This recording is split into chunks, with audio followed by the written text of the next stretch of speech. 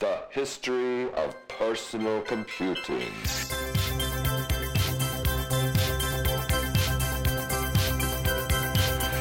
History of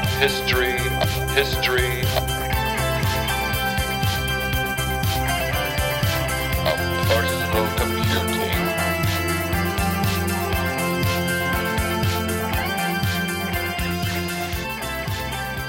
The history of personal computing. Hello, retro computer fans, and welcome back to a new incarnation of the History of Personal Computing podcast. This edition of HOPC is a leaner and shorter version of our previous show. Here we'll meet together every other week and continue our look at vintage personal computing by looking at eBay auctions. We'll also take a quick look at recent news in the hobby, plus we'll also check out a few extra random old computer auctions on each show. So, let's get to it by first introducing ourselves again. I'm your host, David Grealish, and I'm joined by my co-host, Jeff Salzman. Hey, Jeff. Hey, David. How's it going? Long time Good. no here. Glad to be back. I know I'm glad to be back. Yeah, glad me you're back, too. I missed it. So we looked it needed up. that summer off, I believe. Yeah, so the last show we did was, mid-May or so, right after VCF 3. Yeah, there was a few of our listeners that left some email. Actually, they asked questions. I guess they were almost ready to write our obituary. Yeah. But we owed them to come back. Hopefully they'll remember us. We couldn't do it. Our picture still looks the same. We couldn't do it. I tried to drive the stake through the heart. It wouldn't go through. And I put the podcast on Google Play. They are now opening up for podcasts. Okay. So as Cool. soon as they approve, because you know how all those dirty words and stuff we put in.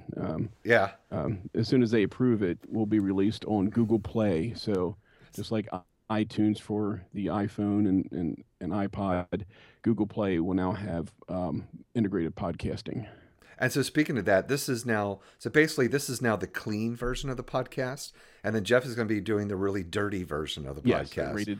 Rated X. The filthy mouth, just... No, anyway, yeah. But just in case anybody asks or is thinking right now, this eBay show is the light version. Actually coming back, I guess, in a bigger force. We're going to have this along with we're going to the meteor one, the big show, down to maybe once a month. So getting into details, and that's the one I'll most likely be doing myself, or I'll be pulling in co-hosts every once in a while. Yeah, and I'll do one every so show. often too. I'm sorry? And of course, I'll join in once in a while too. Oh, absolutely. When I feel like letting you in, or you pay enough money, you'll be welcome back aboard. But we're going to slow down the pace of the full focus on a single machine episodes, and just do a lot of this informal discussion with the eBay shows more often. So have fun. Hopefully, we'll be in your ear for an awful long time. Yeah. Jeff and I, we have talked over the period of the last few months, and so we kind of came up with this idea, and I think it's a good one. I think my favorite part has always been the auctions. Not to say I don't dislike the other parts, but so now this show we're gonna look at just mostly stick with the auctions. That way you keep people abreast of what the pricing is, how it's going, and then in the future when they're listening to this as an archive. The way it was it more expensive back then or cheaper back then? Should you have bought it earlier or not? And we are going to include just as appropriate a little bit of news. We'll talk about maybe what we've been up to and like a little bit of news. So there's no what have real. you been doing? Yeah. So today we'll talk about a little bit what we've been doing. There's no real big breaking vintage computing news out there, but I was recently on the Retro Computing Roundtable, which I founded and created 5 years ago. So it just celebrated its 5th anniversary. And so I was invited on to host it. So not just be on it, but I actually hosted it. And I just checked. So recording Thursday night, the show is going to come out tomorrow night, the 30th of October. So hopefully it'll post maybe then, or it will 5 certainly. 5 years. Wow. That is a long time. Yeah. I feel older, and it's in kindergarten already. And I think it was show 117 or around there, but that's how many shows it's done. So wow. Yeah, so I'm pretty proud of that. My idea. So what, you're going to let it go for a little while, then you're going to come back and buy out all the stock and then take over just like Steve Jobs did with Apple? Demand it back. Yeah. Right. So anyway, so I hosted that, and so check that out since it comes out. I recently wrote an article about and a review about the new Steve Jobs film, and I read so that. oh thanks, and so I talk about it. We talk about it a little bit in that podcast. So go ahead. What do you think? I didn't see the movie, so I can only go by what I read. But Yeah. it does make sense what you were talking about, and I know how you are about Apple history and stuff, and you're a real stickler for Well, points. any But history, yeah, yeah, I mean, you gave the movie props for what it is, an entertaining movie. yeah, But I can honestly believe that your points, without watching the movie myself, and I will eventually. I'll probably just wait till it comes on to rental. Um, that what you said about the movie, yeah, they're taking creative license for a lot of things, and they're trying to tell a story, and anybody in the know knows that it's wrong. But yeah, I don't know. It could probably be a drinking game, yeah, Take a shot every time it deviates from the book they said it was based on. right. Well, and also just obviously the book is supposed to be at least very close to the truth, and but I was entertained by the book. I really did like the yeah, book. and I won't spoil my own review, but I can say I do recommend seeing the movie. That it was an enjoyable, thought provoking film. And if you do know the story pretty well, then maybe that'll be kind of fun too. That stuff sort of jumps out at you. What's wrong? So Whoops. basically, so basically, it's a good movie to see that gives you an entertaining view of Apple history or Steve Jobs history. Yeah, as far as let's leave it at that. Okay. So, oh, and just lastly, I'll say I'm not sure if it had been released on Apple Insider when I did Retro Computing podcast or not, but Retro Computing Roundtable podcast. But it took me like a week. I kept trying to see if I can get like a major site to run it. So ultimately, AppleInsider.com ran it, which was nice. But they waited till Sunday evening, so last Sunday evening, to run it. And then I'm not kidding. Oops, God, I'm being really knocked the earbuds out of my ears here. It wasn't up for 10 minutes, and then all the other sites started releasing their news about it bombs. Steve Jobs bombs it, and it just buried mine. You got very. Oh wow. Okay. Which I'm sure it still got some good views, and it was nice for it to go up on a major site. So I'm happy about it. But it's just so like, oh man, it just got put up there. You work hard to get it done sooner, and then it just yeah. So tell us about your big news. My big news. Well, let's see. Over the summer, I attended this little thing called a Vintage Computer Fest Midwest. Uh-huh. And it was a little bit of a Wild West too. It was a little more informal than the other vintage computer festivals, the one I know and the one I heard of, the East and Southeast respectively. And I actually had a table there. I actually had half a table because I came in at the last minute with a bunch of stuff that I had for sale, and the guy who runs it, I only know his first name, Jason, but he lives in the area, which is why the venue is in the area. Right. And he was able to give me a table that somebody else wasn't showing up for, but then it turns out they did show up. So we were kind of like, we had this huge 4-foot round table, and we were each halves on it. So I had a bunch of Commodore stuff I was selling. I sold about 25% of it. Even helped sell some stuff to get somebody started with their own vintage computer. Some young teenager who was she was wheelchair bound, but she always had this fascination to have an old computer. So she bought a Commodore 64 for somewhere, bought a disk drive for me, and got her all set up. And hopefully she's having fun with that. She bought that at the last moments of the show.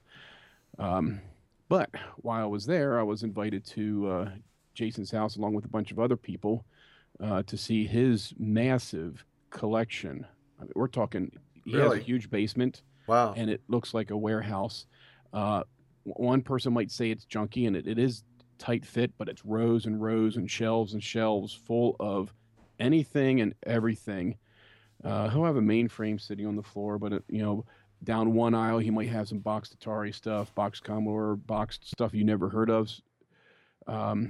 He has some stuff from overseas or from different countries. He had a I think it was a Turkish Atari 2600 or something like that. It was the writing on it was in Turkish, and I thought, okay, this is very, very interesting. But he also had a what his friends called a K-Pro tower. And it's not a tower PC. It's basically a bunch of K-Pros stacked up in a Jenga tower. So I was able to buy one from him. He sold me a K-Pro 10. Nice. With the 10 meg hard drive. It's missing one of the keycaps, but hey, I got a 3D printer. I can figure that out. So I brought it home. He showed me, he powered it up. It booted. He was a little concerned because I actually had data on it, but he just put it back together, and I paid him the bucks, and then I brought it home with me. I take it home. It doesn't power up right. It just has the boot screen, and so I just kind of wrapped the sides with my fingers, and the hard drive kicked in and it started booting up.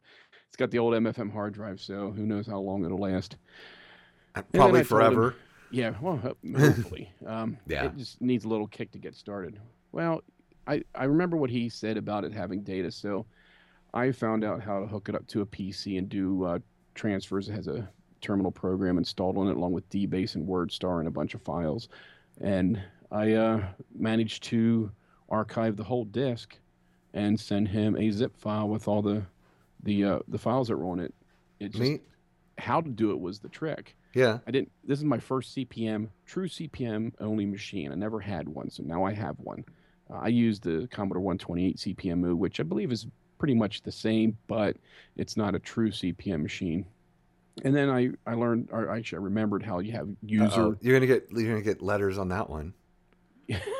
Actually, the 128 is a true CPM machine, isn't it? I know what you mean. I never used it as much as I did in this. It wasn't designed to run CPM, and I think that's fair. Oh yeah, I'm not saying that 128. I'm not disparaging the 128 CPM mode. I know. It's just you can never assume that, but this is a true CPM machine. So when I remember there was user folders like user 0 through user 15, and there was an A and B drive on the hard drive. I just downloaded and transferred an arc.com file, and I just archived each user folder in each drive into drive A user 0 a0.arc. And I just then transferred the arc files to a PC and then put them all together. So I backed up the whole hard drive by archiving each of the folders and drives. So he was happy to get that, and I'm still looking for a K-Pro emulator that I can use to run those files on. Well, let me ask you, do you do this? So when you got that and then you finally got it up and running, do you leave it on for an extended amount of time? I haven't when I got it because I had to set it up in the dining room, on the dining room table. Yeah. And it's kind of big. Which I don't know if that's a good thing to do or not, frankly. Well, I think for the MFM hard drive, if it's going to have problems starting up, you don't want it. When's that day going to come when it just seizes up permanently? Yeah. But then again, the other thing is when it's hot and things expand, could it seize up because it's hot? But I had it running when I was doing the copies and stuff. I had it running for a good 6 or 7 hours as I was getting back and forth because it takes forever to archive at 1 megahertz. Yeah, so if it ran that long, it's going to probably keep running. Or was it 4 megahertz? I forget. I should go back and look at one of our shows about the K-Pro and find out. And I just had to go back and forth, and I had it set up in the basement on one of my pinball machines. I just hope it didn't, I was hoping it wouldn't bust through the glass.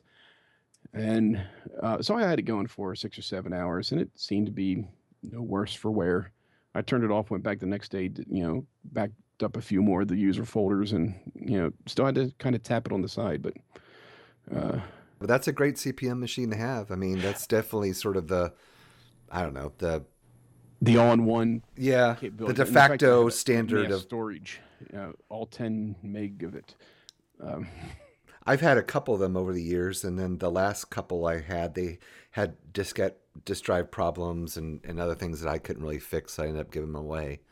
So, and the last one I had, I think, do you remember I got one not too long ago? I think while we were doing the show.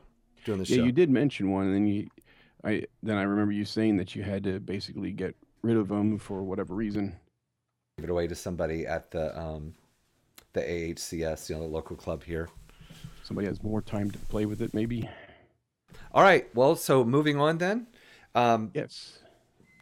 We'll do the regular show. So on today's show, we're still in the early 1980s, and we're looking at the arrival of the IBM PC in 1981. Instead of being like tour guides at a museum, here we're like two collectors, and we're looking at things from that vantage point. So, the IBM PC was obviously very significant in that it introduced, the standard, the de facto standard at first, and then pretty much the standard of personal computing by, what would you say, 83 even. It only took it a couple of years to pretty much mostly kill off CPM and dominate the business computing world. It was a dull, boring machine, but it had the right stuff at the right time. Right. It established, it was called PC DOS originally, but then MS DOS, we all came to know it by. And I do know that it represented a first for IBM, which was a big company, been around for a long time, hadn't really competed in the personal computing marketplace too much. But they set up an office in Boca Raton, and I believe, it only took them like a year, which was like craziness for such a big company. And they actually used off-the-shelf parts to create the IBM PC versus all built in-house like they typically did. And that was a risk. Yeah. Risk it almost got them, too. But, they survived for the most part. They were big enough to survive. So that original model was called the 5150, and it was introduced in August of 1981. And so for today, what we did in looking at eBay is we pretty much opened it up where, because these things are getting a lot harder to find now. So try to find either original PC, or we took it as far as an XT or an AT, which were the successors and sort of, but are definitely the same line with the 10 meg hard drive. And if I'm not mistaken, the XT was like sort of the Ford Model T of IBM PCs there for a while. There was just, tons of those things everywhere. Yeah, boring beige box. So take it away. Tell us what you found on eBay. On eBay, okay. What I found, the first item, I went off the beaten path slightly. I'm going to do my second link first. I found a portable IBM 5155, which is basically what you would find in the desktop 5150. Hang on, my virus checker's telling me I can hide what I'm doing online if I just click this button. So this is an all-in-one version of what you would normally get as a desktop version. Pretty much the same specs and the same size keyboard. Yeah. And a nice amber screen. And I picked this one because it would be nice to have one of these because of it being an all-in-one. Now I'm slowly growing my all-in-one computer stuff. The K Pro, the Commodore 128. What other one do I have? And just real quick, what's funny to mention is that just trying to acquire one of those original keyboards. What was that called? That original model keyboard? The Model M or the Model F? I guess you tell me. Model F, I think, was the 10 function key. The Model M was the AT style one. Oh, okay. Well, of course, so this is the original style, but still, just finding one of those keyboards could cost you up to $100 if it worked. Yeah, I'm holding on to mine. I have the 10 function key one. So I'm saying this portable, you got the whole computer with a keyboard for not much more than that. This one, the winning bid was $122.50, and it was in McLean, Virginia. So for me, it would have been $14.78 shipping. That would have been a good deal for me had I. Yeah. McLean Surplus is the company selling it, so I expect them to get stuff like this in from time to time. But this was a 2 floppy drive system. It even had a little storage spot for 2 or 3 of the floppies. I wonder if it suffered from the same thing that the Commodore SX64 suffered from. When you put the disk in the storage unit, then you turn it on, and it gets bombarded with an instant shot of electromagnetism. Maybe, unless they shielded that compartment. Hopefully, maybe they thought of that. Well, it probably was. Probably double shielded and with extra shielding on top of it. That's a nice machine. The full-size slots, 8-bit slots. This particular one looks like it has a SCSI printer, serial. What other stuff? Just looks pretty big. I don't know. I'm seeing a very large DB something on the back of one of the pictures. I'm wondering if that's SCSI. Yeah, I see it. It's definitely not like the Mac SCSI anyway. I don't think so. I could be wrong. Unless it was for something special. Maybe this was used in, for controlling machinery. Yeah. Well, that's a nice machine, and for only it sold for $122. That was a good deal. Price, yeah. Because you can't touch an original, the equivalent 5150 for, that works and has a keyboard and and everything else and cards in it and stuff. From what I found. Nice find. 1985, works with included disc. Yeah, it doesn't say what those cards are, but those cards might be worth money to whoever picked this up. All right, DOS 2.1. Yep, they're working strong there. All right, you have something too.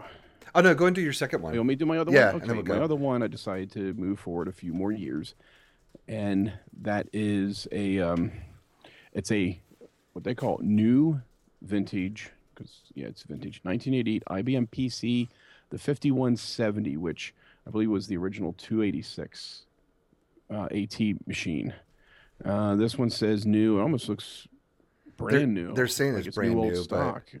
Looking at the pictures, there's the back cover taped on in its own little bag, and it looks like it has the original foam that holds it in place. Yeah, and it's not yellow. Still has the drive card, the storage card or whatever they put in the drive for transport. Yeah. The made in UK sticker. Oh wait. Wow, that's crazy. It is crazy. Made in UK, but it's set for 230 volts, but it's switchable. So 5170 still has the keys for the case. Huh. They were taped onto the back.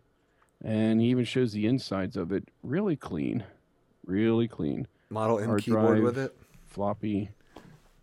Yeah, the Model M. That's right. 8 megahertz 286. Yeah, the very first one. The original box for the keyboard and the manuals and all that. Wow. It's all there. That one went for $520 in a small bidding war. 18 people. So they're out there still. It's funny it says new vintage 1988, which, obviously I don't think it's from 1988. Obviously I say, but...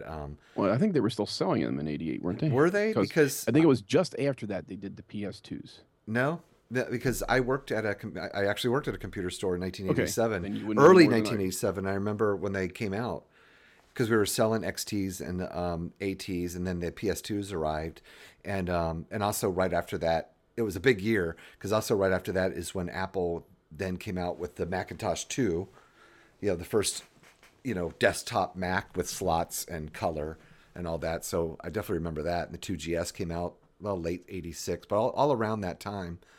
Well, so I say UK. I wonder if it was a different market over in the UK. Yeah. Or maybe it had some, maybe that's why it never got sold, because it sat around at a computer store well after the PS2s came out. And then, that could be. Who knows? And then it sat. But that's a cool find. $500. It's I don't know. I guess for a real particular collector, that's probably worth it. It's not crazy. It's certainly not crazy money. I mean, I can go for one that's a little more beat up if I wanted an original IBM AT. Yeah. I know I bought a case like that once. And I actually, back in the late 80s, I actually cut some of the metal away on the inside, and I put my Amiga 500 motherboard in there and rerouted some of the stuff. So I had a big old AT case that held a Amiga 500. So that's the thing. I think I would rather go the other route. Just get one that's in really good condition, works, and, the box is cool and it being new old stock and all, but I'm not that concerned about that. Even the fan doesn't have any dust in it. First thing to check, right? It's like checking the teeth of a horse. You can tell if it's been worn down because of the amount of dust in the fan. Someone could have done a nice job of cleaning it up, though, and then calling it more power to them. That's probably part of what you have to do to get a decent price on eBay. So all right, so you picked ones that were closed auctions, and we always did that, and I guess I forgot. No big deal.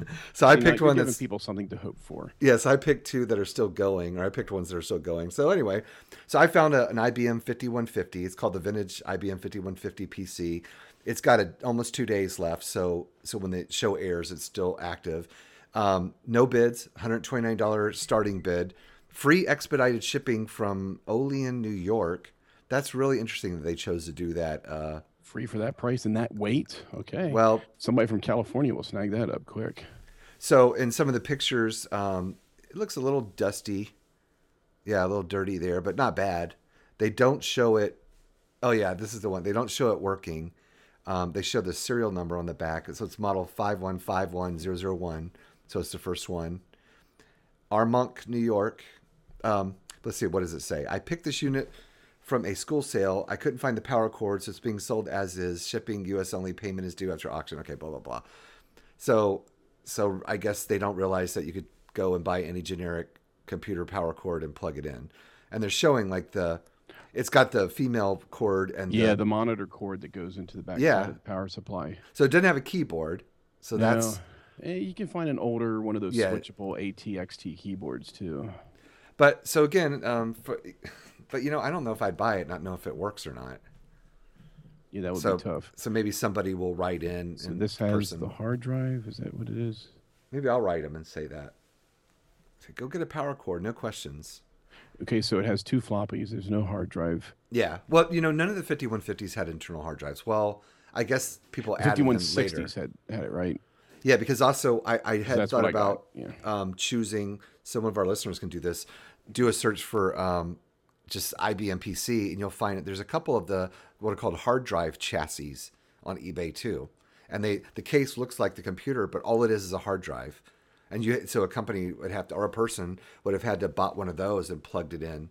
You know what? That might have been what that connector is on that other AT. Just maybe. I see what you mean. Yeah, and I actually, the first IBM PC original one I had way back when I started collecting in like '94, I had the 2 chassis like that and a hard drive. So yeah, that could be it then. Yeah, that for now I think about it, I kind of think that connector was much more, looked more like a big giant Centronics or something though. Yeah, would have to if they're basically going to duplicate the MFM connectivity, they're going to need a lot of pins for it. So that makes sense.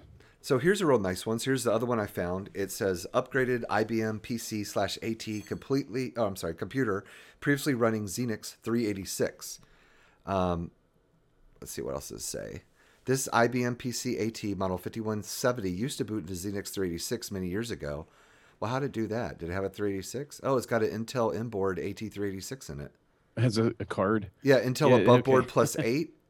That's pretty cool, though. Like a bridgeboard card on the Amiga that, that's right. They had 386 upgrades that were on a card. I remember seeing some old PC, what was it, PC Magazine?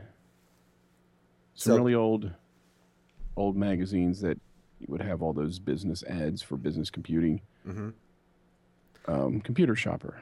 Yeah, oh yeah. That's where you would find a card like that advertised. Yeah, this thing's been moved and butchered and assembled many different ways. It's got the dual floppies in the single half-height drive, the 5 1/4 and 3 1/2. You know, I actually got one of those myself in a Linux box. Well, someone got their mileage out of it, and it was probably, you know, it wasn't the greatest 386 when they upgraded it, but it wasn't bad. Yeah, because I had to go through that 8-bit bus, or no, 16-bit bus. Yeah. To do, yeah. But it had its own onboard memory. So basically, the whole system, the whole case was just its like docking station for that card. But it is pretty interesting, and its current bid is $20.50 right now. Well, it says that it's in good shape cosmetically, but it doesn't work. So it gets clicking noises, no display, no noises other than the fan on the power supply. Clicking noises. Huh? I wonder if he ever considered pulling out the 386 board to do anything. Yeah. So, you know, if you could pick it up cheap enough, it'd be worth having as a project for sure, if you can get it less than $100. It's down in Frisco, Texas. So it's $41.40 for shipping for me. Yeah, $34.10 to me. But yeah, if somebody wants to get into all this stuff, I bet you, let's see, 4 bids, $20.50. We can almost take bets on how high this is going to go. I'm guessing probably 1 1/4. Yeah, I'd say somewhere around $100. It would really behoove the person to take stuff out of it and just try to get it to power up. That, or get a lot more money for it. Sell, like if the 386 card actually works but nothing else does. Yeah, you can make money off of that stuff. And people collect those odd boards that, you know, they didn't sell very much. So did you find? So when I did my searches, and And I was looking for active auctions, so I guess you were looking for closed ones. But there's I just force a habit for me. no, it's fine. There's not a lot on there, but there are some. Just off the top of my head, I'm going to say, because again, I was just doing a search for IBM PC, so that brought up, ATs and XTs and some like looking generics. People were also interested in a section at the bottom. See, somebody has a K-Pro 2 portable computer for $90. Yeah, they're pretty common. Wonder why it didn't sell. But so everyone take a look. There's not a ton of these machines, real IBM PCs. Not the 5150s or 60s or even the 70s for that matter. But you can find them fairly regularly on eBay still. The problem is people they were tossed out for the most part. Yeah. When people didn't think anything of them. Well, that I guess you can find it. With some like old Apple IIs were kind of like that, especially the enhanced ones. It's harder to find an enhanced Apple II. All of them were like that. They were the ones that were mostly bought by schools, but then those are the ones that the schools got rid of. Yeah. They didn't really sell it. I got a bunch of Mac LC2s from a school here. Two or three of them, and every single one of them scores the magnetic media on the floppy disk. Oh. Runs a nice track right through it, and I don't know why. Well, now we're going to move into additional auctions. So pretty much for right now, seeing how the show goes, we're sticking to about 5 auctions each. So this time we just both found 2 for the featured machine. So go ahead with your 3 of additional ones. The 3 I picked this time, and maybe I'm just burning the list up real quick, or some computers that I own myself, but I wanted to see what they're going for on eBay. That's good. So my first one is a Coleco Atom. I do own a Coleco Atom, but it has a problem. I have to fix it, and with the Coleco Atom, the power supply is in the printer. Yep. And this particular Atom, I don't think has the printer. Oh, it looks like somebody used their own power supply in this auction. There's a white look at that. There's a silver metallic box, and I could probably do that with mine too. For my Atom, someone built one. About as yellowed as the keys on these can either go all dark yellow. It looks like field corn, some light colored, some dark colors, some mid colors. Mine did the same thing. I don't have any tapes for mine, but I saw in the auctions I can probably easily get one if I wanted to. But the problem is I need to fix mine, and I found a repair guide somebody transcribed and put it online, but they only did half the book. And not the other half. So the other half, they just have the table of contents for it, but they never transcribed it. And that's the side I need. The other thing I found was schematics, and I just don't have time to just go buy schematics and try to fix my Atom. So maybe one of these days I'll build myself an external power supply and at least get it hooked up and play Buck Rogers or something on it. And I've had an Atom before. It was a long time ago, but just by the way, the printer that came with it was a daisy wheel. Yes. So it was a letter quality printer, which is good, but obviously that has its drawbacks, no graphics and stuff. And if I remember correctly, so this is a Coleco Atom, but there was also an add-on Coleco Atom. So if you already had a Coleco Vision, you could buy the add-on version and make it into a Coleco Atom. It's probably more rare. Okay. Because I guess people, I don't know. I figured it would come up in the auctions if anybody has one or the other, and the ones I've seen were these full computers that don't plug into the Coleco. But you're right; they do have an add-on for the Coleco Vision itself. Maybe it wasn't worth the price. Maybe it's just better to buy the whole computer. But this one went for $200 in 8 bids, and did he say it works? Everything works just as it did new, except for that power supply. That's obviously a power supply safety enclosure, cut down on the footprint. Okay, no one likes the noisy Atom printer. That's what the guy says. But all printers are noisy. Especially Daisy. The original 9-pin dot matrix, and then all of them. You can make better music with a 9-pin dot matrix with those hacks than you can with a Daisy wheel. But $200, not too bad. I picked this one because I was gauging the price. If I ever wanted to sell mine, I do know that if I want $200 for it, it should work.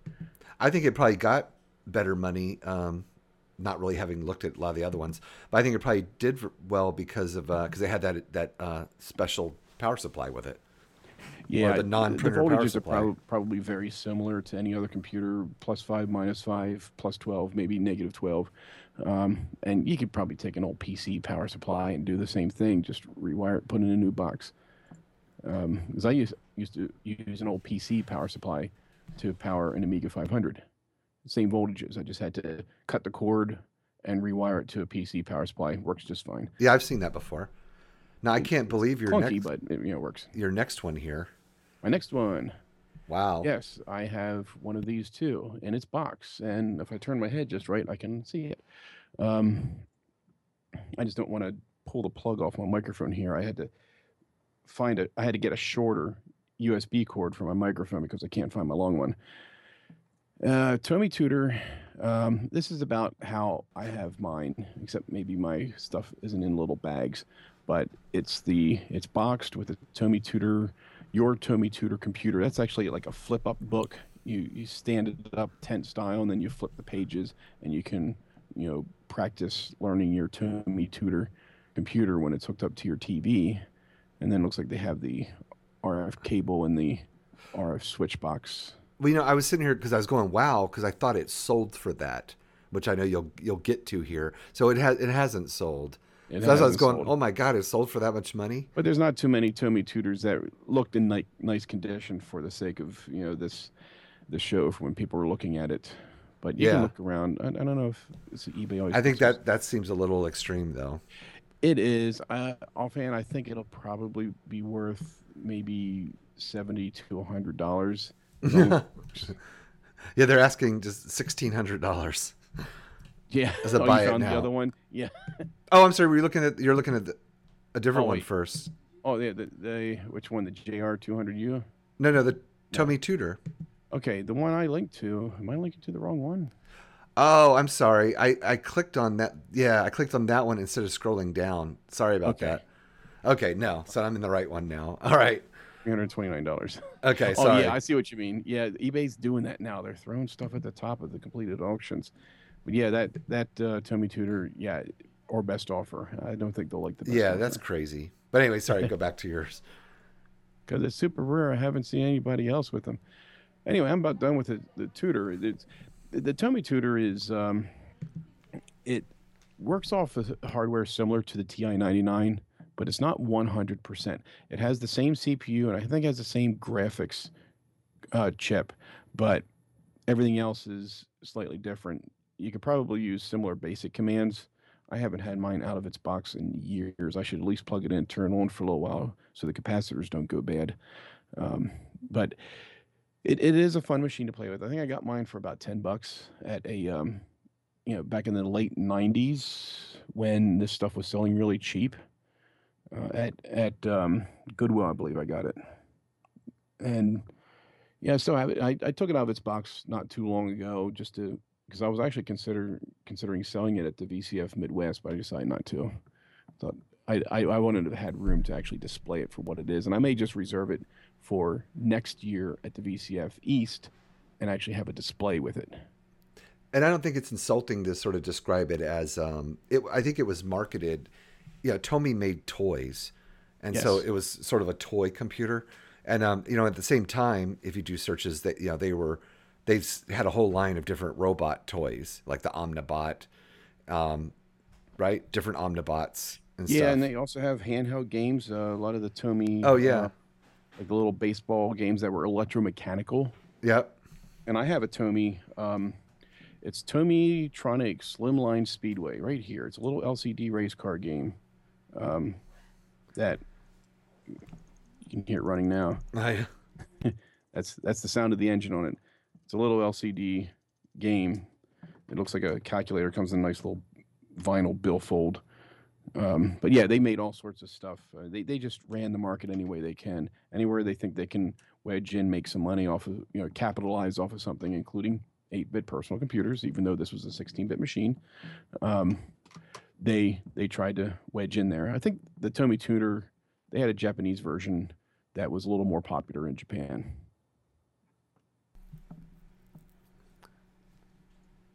Okay.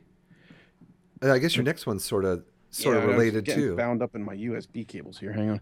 All right, my next one and I have one of these too, is the Panasonic, another company that made a lot of electronic stuff, but needed to get into that market to just at least get their feet wet. Yeah. Now, this was being sold by Goodwill.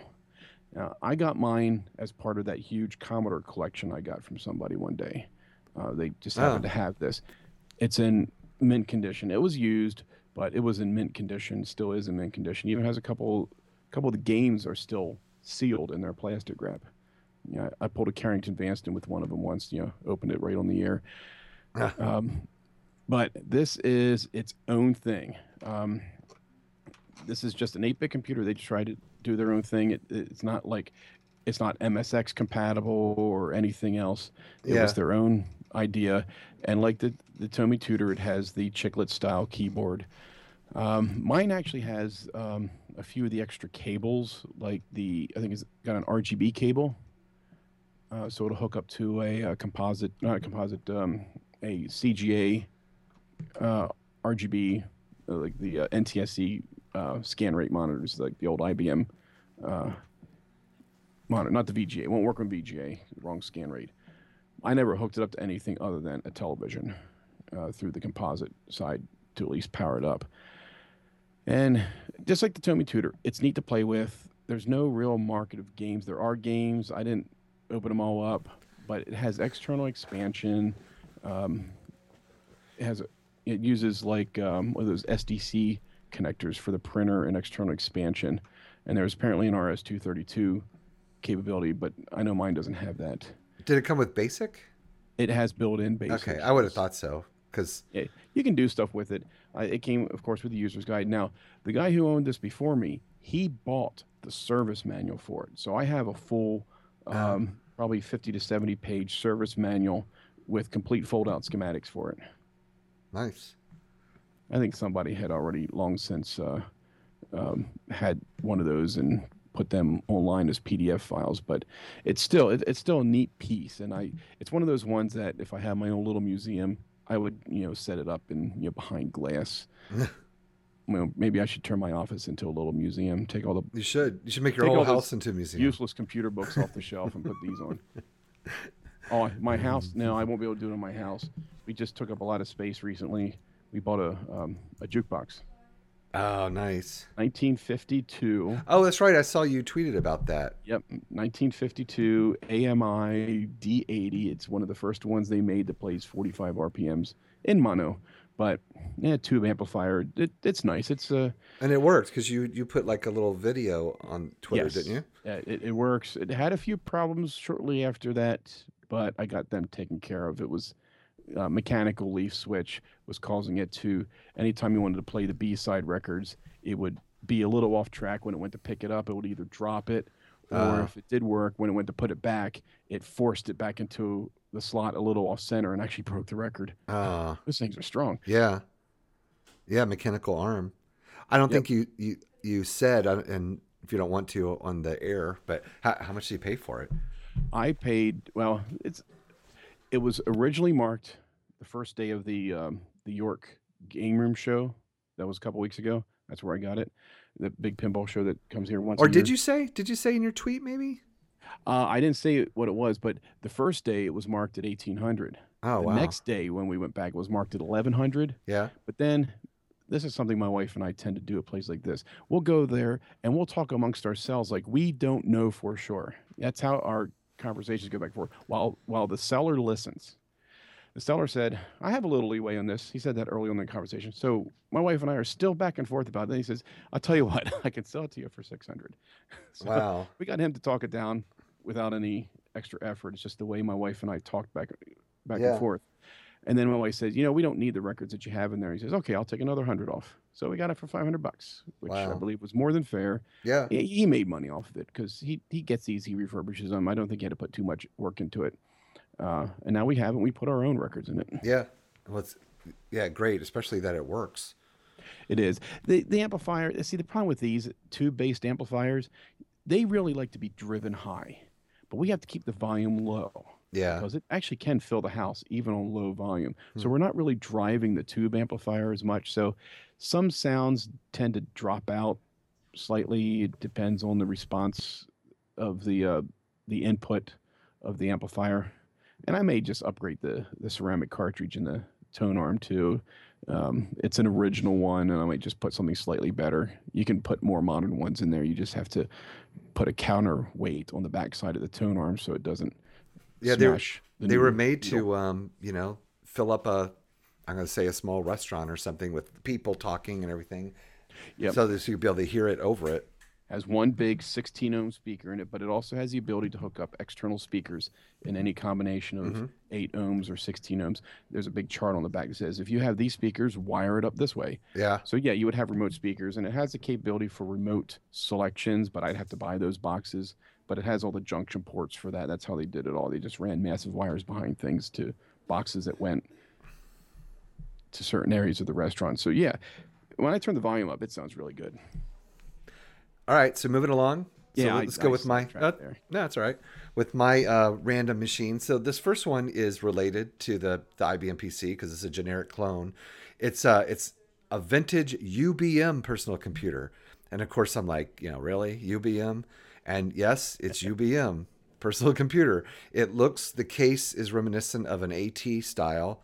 Let's see, what else does it say? It's only at $29 with in Sunday, like later evening Sunday, mid-evening or something. But it looks clean. Let's see what it says. Thanks, and please let me know if you have any questions. That's the description. That should be enough for anybody. Everybody should know what this is. So this is an experienced seller too, and that's all they say about it. But go ahead. This is back when you could buy the AT style case, third party, and then you slap on your own logo. So mom and pop shops were building computers and selling them for this probably sold brand new for maybe $1,200. Yeah, the clone market and I exploded. bet that was a steal. And I'm guessing it's probably a 286. But it's showing too many internal pictures of it. I mean, they're showing some, but I can't. Yeah, it says made in Taiwan, system something, but it's hidden by one of the internal cables. There are some pictures. It's in Richmond, Texas. It's $40 shipping to me in Atlanta. So, but I think someone can probably pick this up, for a deal.